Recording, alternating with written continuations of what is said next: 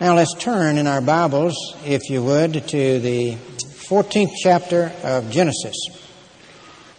One of the great men of all time, the great men of Scripture, of course, is Abraham. And in the 12th chapter of Genesis, you have the call of Abraham, where God calls Abraham out of idolatry and begins to build a people, using Abraham as the father of this people. He calls him to go out into a country that he will give him, a land Abraham's never seen. And by faith, Abraham goes out, not knowing whither he's going, says the book of Hebrews.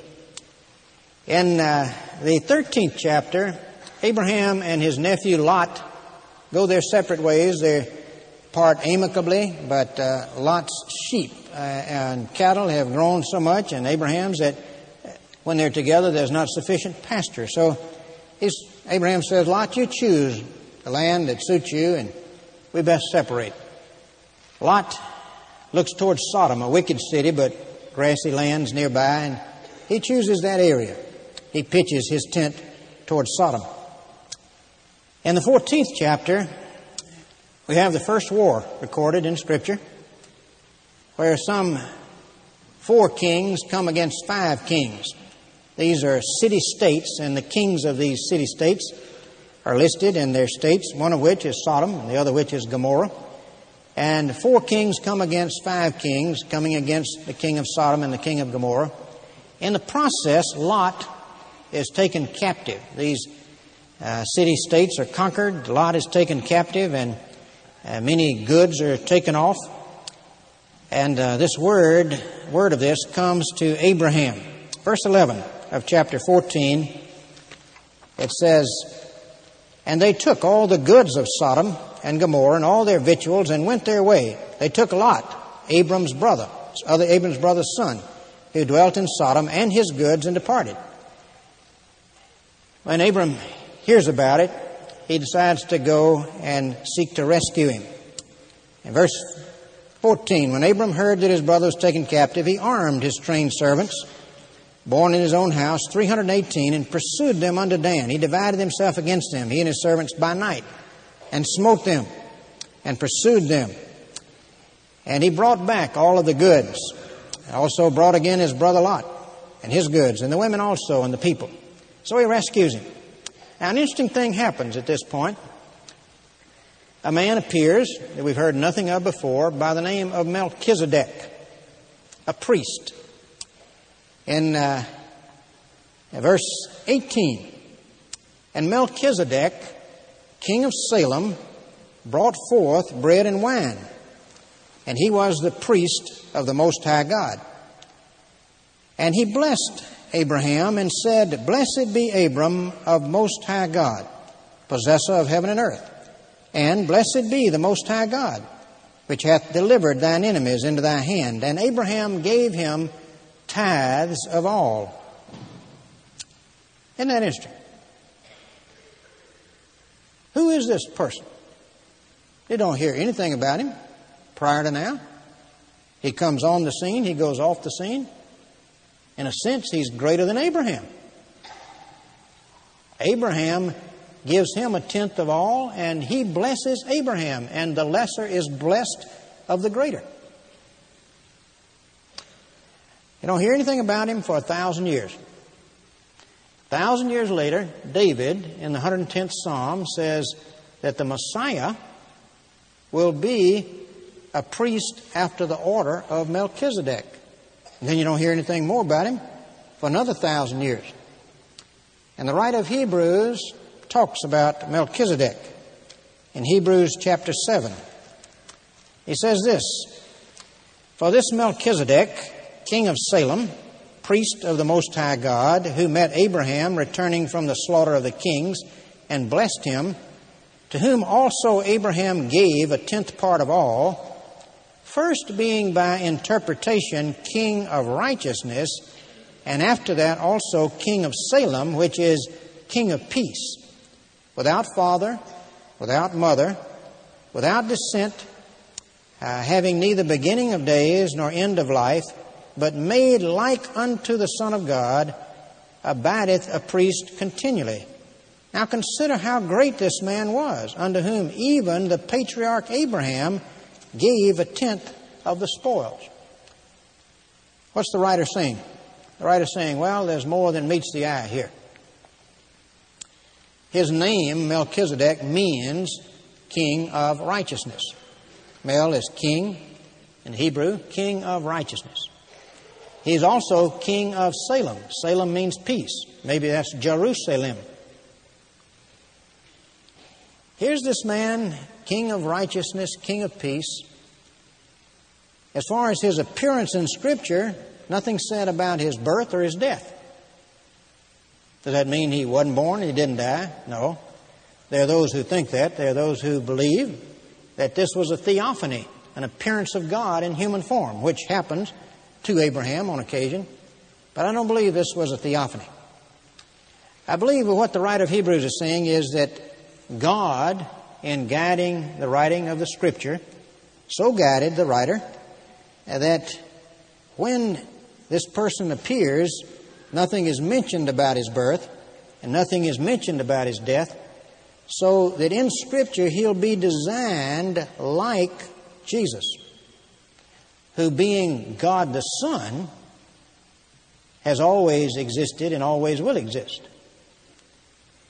And Jesus would be after the order of priesthood of this priest. He wouldn't be after the order of Aaron, because he'd be a greater high priest than Aaron. He'd be the true high priest that Aaron was a picture of. Our great high priest, who is the go-between between God and man and who offers himself. Abram would offer a goat or a bull. Jesus would offer himself as a sacrifice for us, for our guilt. And so Melchizedek pictures Jesus and his priesthood. Now, at this point, the king of Sodom offers Abraham reward. He says, you take the spoils and I'll take the persons. And Abraham responds.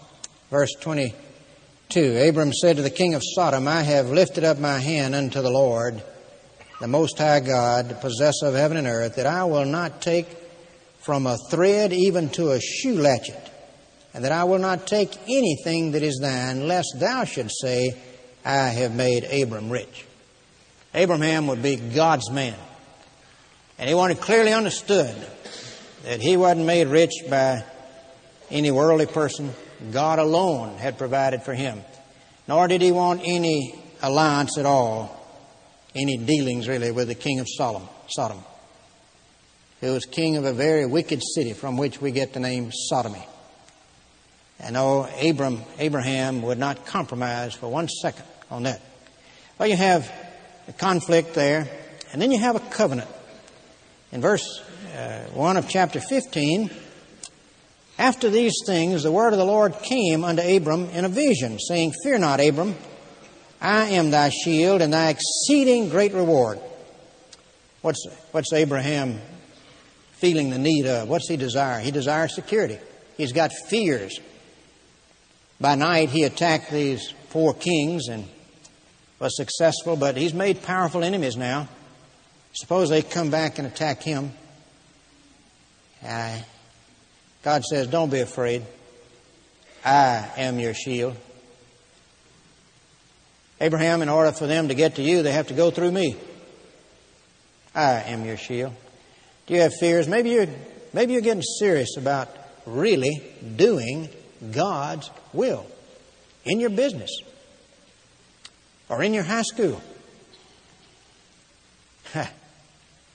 Really doing God's will. Really take a stand. No, I'm sorry. In this company, we're not going to do that anymore because that's not right. Or as a doctor.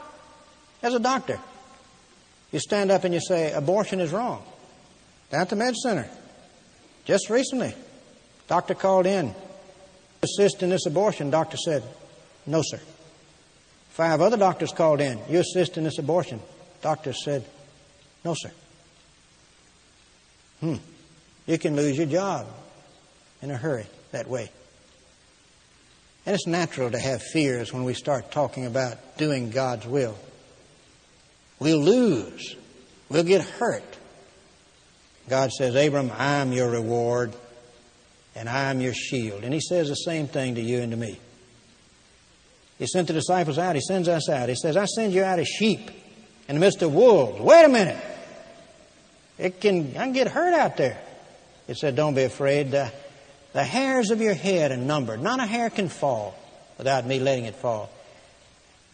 Not a sparrow falls without your Heavenly Father. Don't be afraid. I'm your shield. Same promise made to us. You go out and you tackle doing my will, whatever it may be, and you trust me. If we do get hurt, and we may well get hurt, all things work together for good. If it gets through the shield, it's because He led it through the shield for my good. It becomes His dealing with me in a painful way for my good. Now, Abraham's desire for security, and then Abraham's desire for a son. Verse 2, Abram said, Lord God, what wilt thou give me, seeing I go childless, and the steward of my house is this Eliezer of Damascus? Verse 4, behold, the word of the Lord came unto him, saying, This shall not be thine heir, but he that shall come forth out of thine own bowels shall be thine heir. And God brought him forth abroad, and said, Look now toward heaven, and tell the stars, if thou be able to number them. You see all those stars, Abraham? Have you ever seen so many? Lord, that's amazing. You know what, Abraham? You're going to have descendants that numerous. So shall thy seed be. And he, Abraham, believed in the Lord, and he counted it, God counted it unto him for righteousness. Underline that, star that. That's a very important verse in Scripture. First time in the Bible it's explained in detail how to be right with God. Key verse. Justification. Last Sunday, Dr. Timothy George of Samford spoke here on justification by faith alone. Martin Luther's great war cry. How is a man just? How is he reckoned righteous? Righteousness is the perfect obedience which the law requires. You and I don't have that perfect obedience. We've broken God's law. But God has a way of reckoning us righteous, as if we had that perfect obedience. Abraham believed in the Lord, and he reckoned it unto him for righteousness.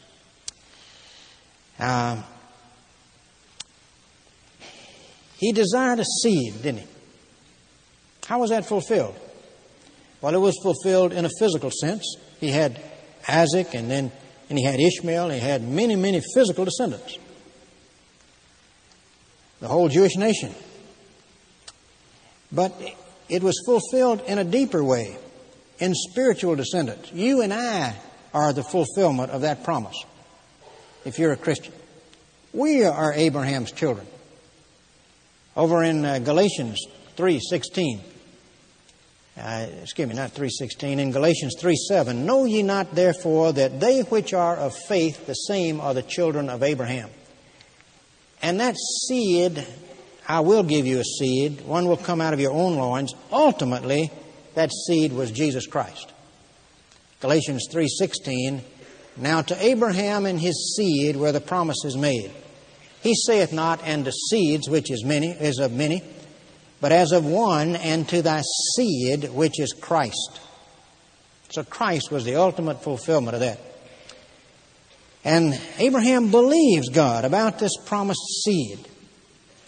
And God accounts him righteous. This faith is instrumental in him being declared not guilty or justified in the sight of God, which is a permanent legal standing in the sight of God.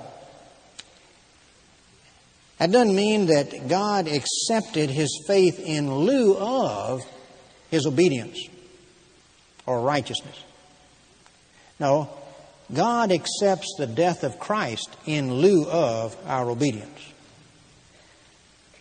But when we have faith in God's promise to forgive us through Christ, when we have faith in the seed of Abraham, Jesus, then God credits our sinful record to Christ, who's already paid for it.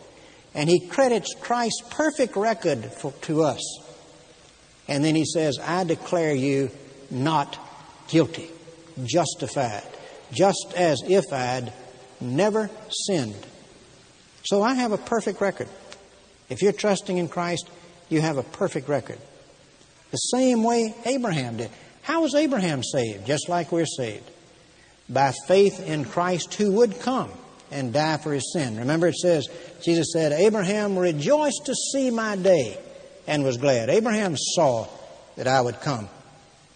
He read a lot more in God's promises than we realize. And so he was saved just like we are.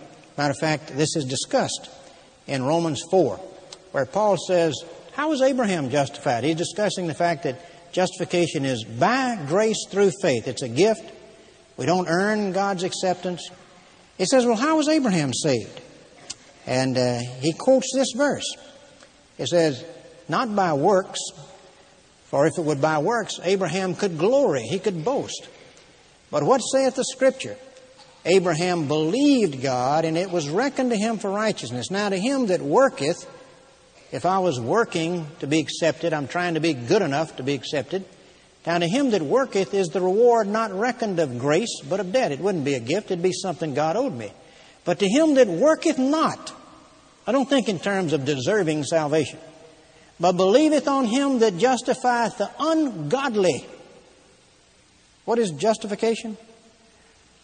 God declaring the ungodly not guilty for the sake of Christ. Christ died for those ungodly. And when they put their trust in Christ and surrender in true repentance, God declares the ungodly not guilty. Now, at the same time He declares them not guilty, He changes their hearts so that their behavior begins to change.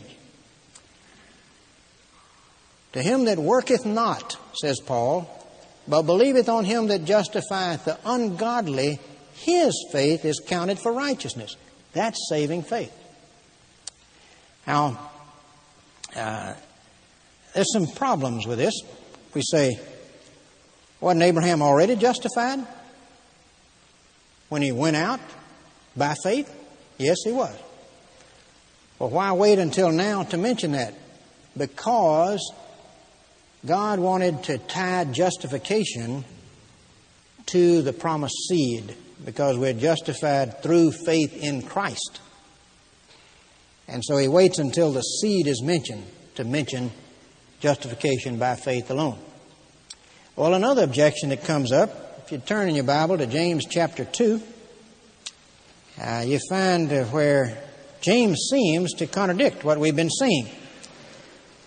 In James 2, starting with verse 18. Excuse me, let's start with verse 20. Wilt thou know, O vain man, that faith without works is dead? Was not Abraham our father justified by works? When he had offered Isaac his son upon the altar? Seest thou how that faith wrought with his works, and by works was faith made perfect? And the Scripture was fulfilled, which saith, Abraham believed God, and it was imputed unto him for righteousness. And he was called the friend of God. You see then how that by works a man is justified, and not by faith only. That seems to directly contradict what Paul says in Romans 4. No wonder Luther wanted to throw James out of the Bible.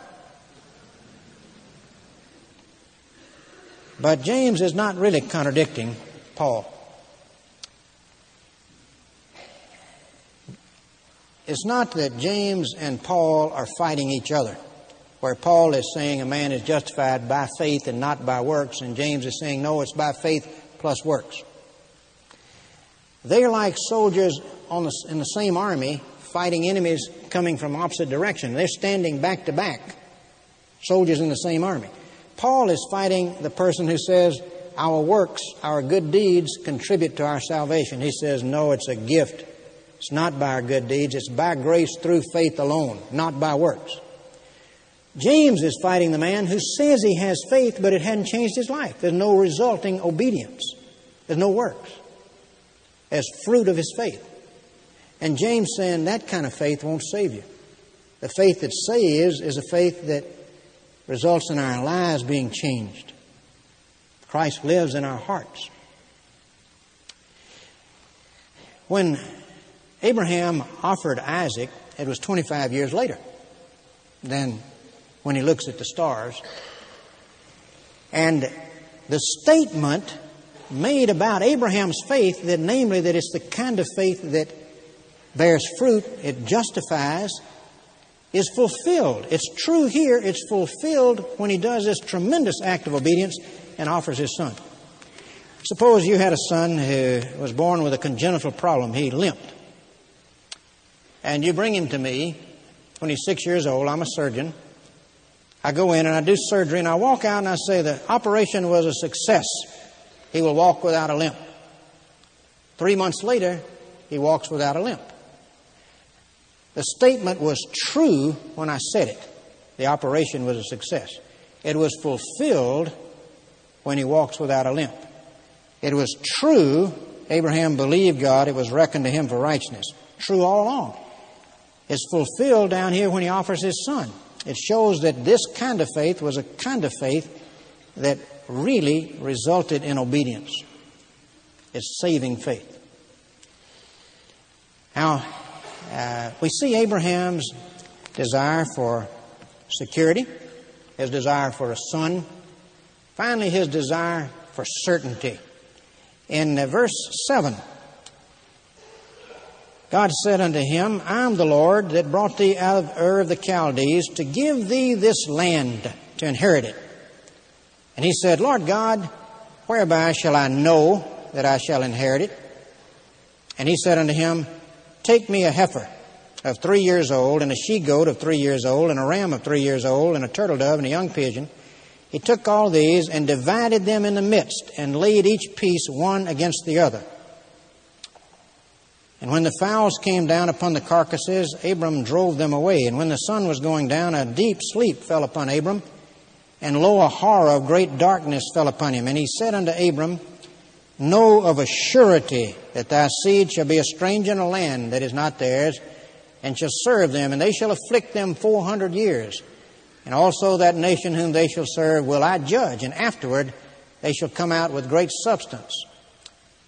And verse 16, but in the fourth generation they shall come hither again, for the iniquity of the Amorites is not yet full. And it came to pass when the sun went down, it was dark, behold, a smoking furnace and a burning lamp that passed between those pieces. And in the same day the Lord made a covenant with Abraham, saying, unto thy seed have I given this land, from the river of Euphrates unto the great river, unto the river of Egypt, unto the great river of Euphrates. Now, what is that all about? God says, Abram, I give you this land for an everlasting possession, the land of Canaan. And Abraham said, Lord, how do I know that you give me that land? What is the land all about?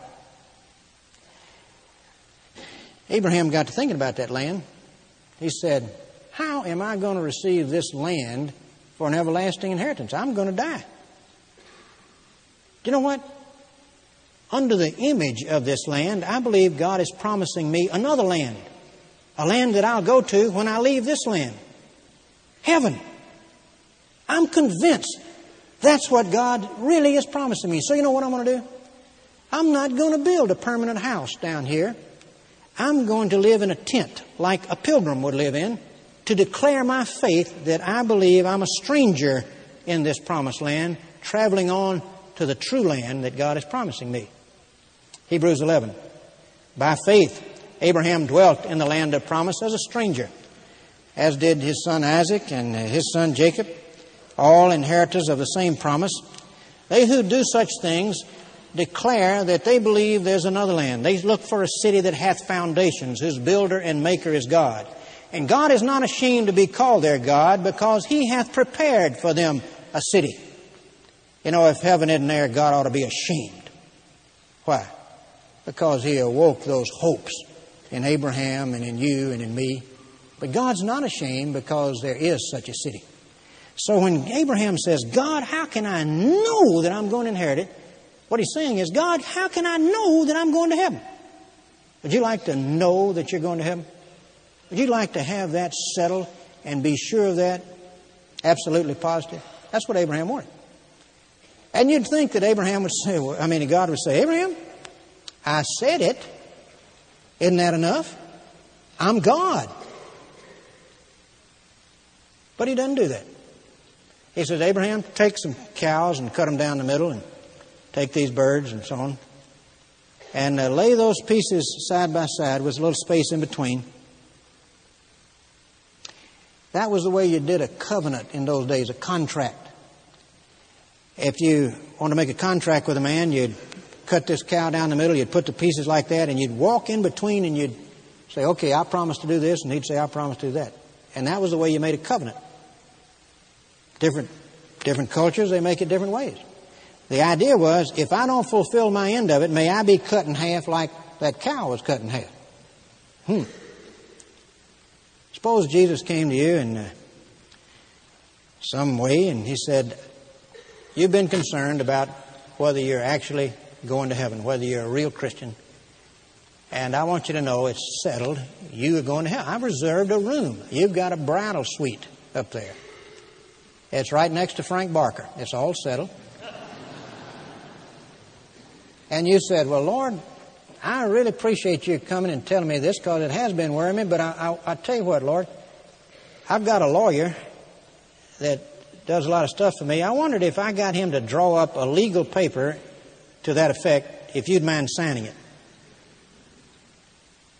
See, that's what God did here.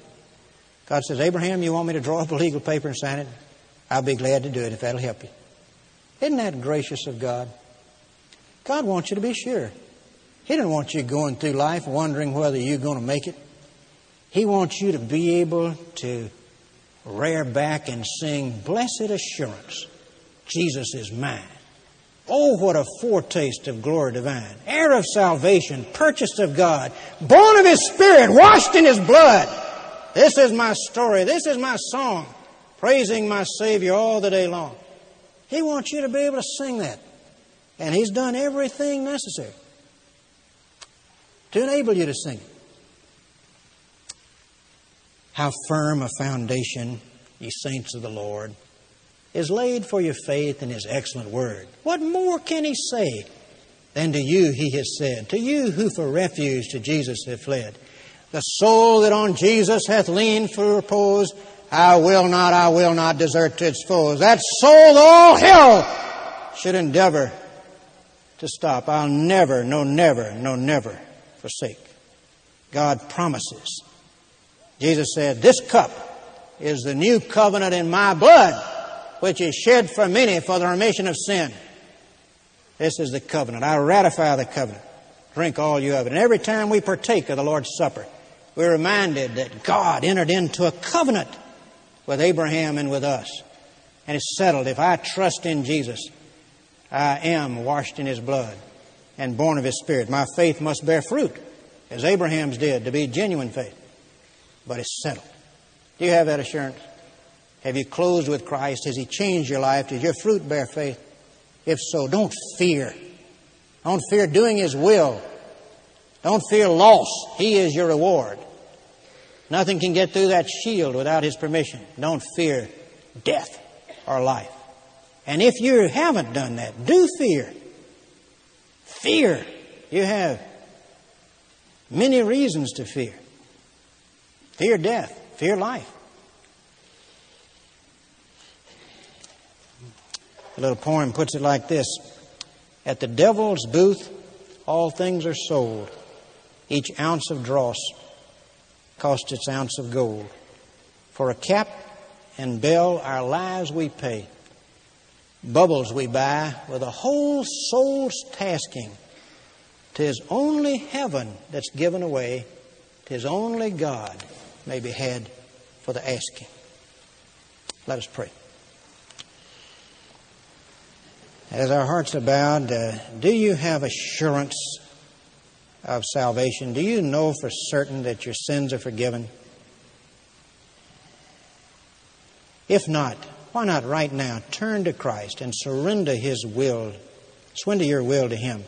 Trust Him as your Savior. Trust God to justify you for Jesus' sake.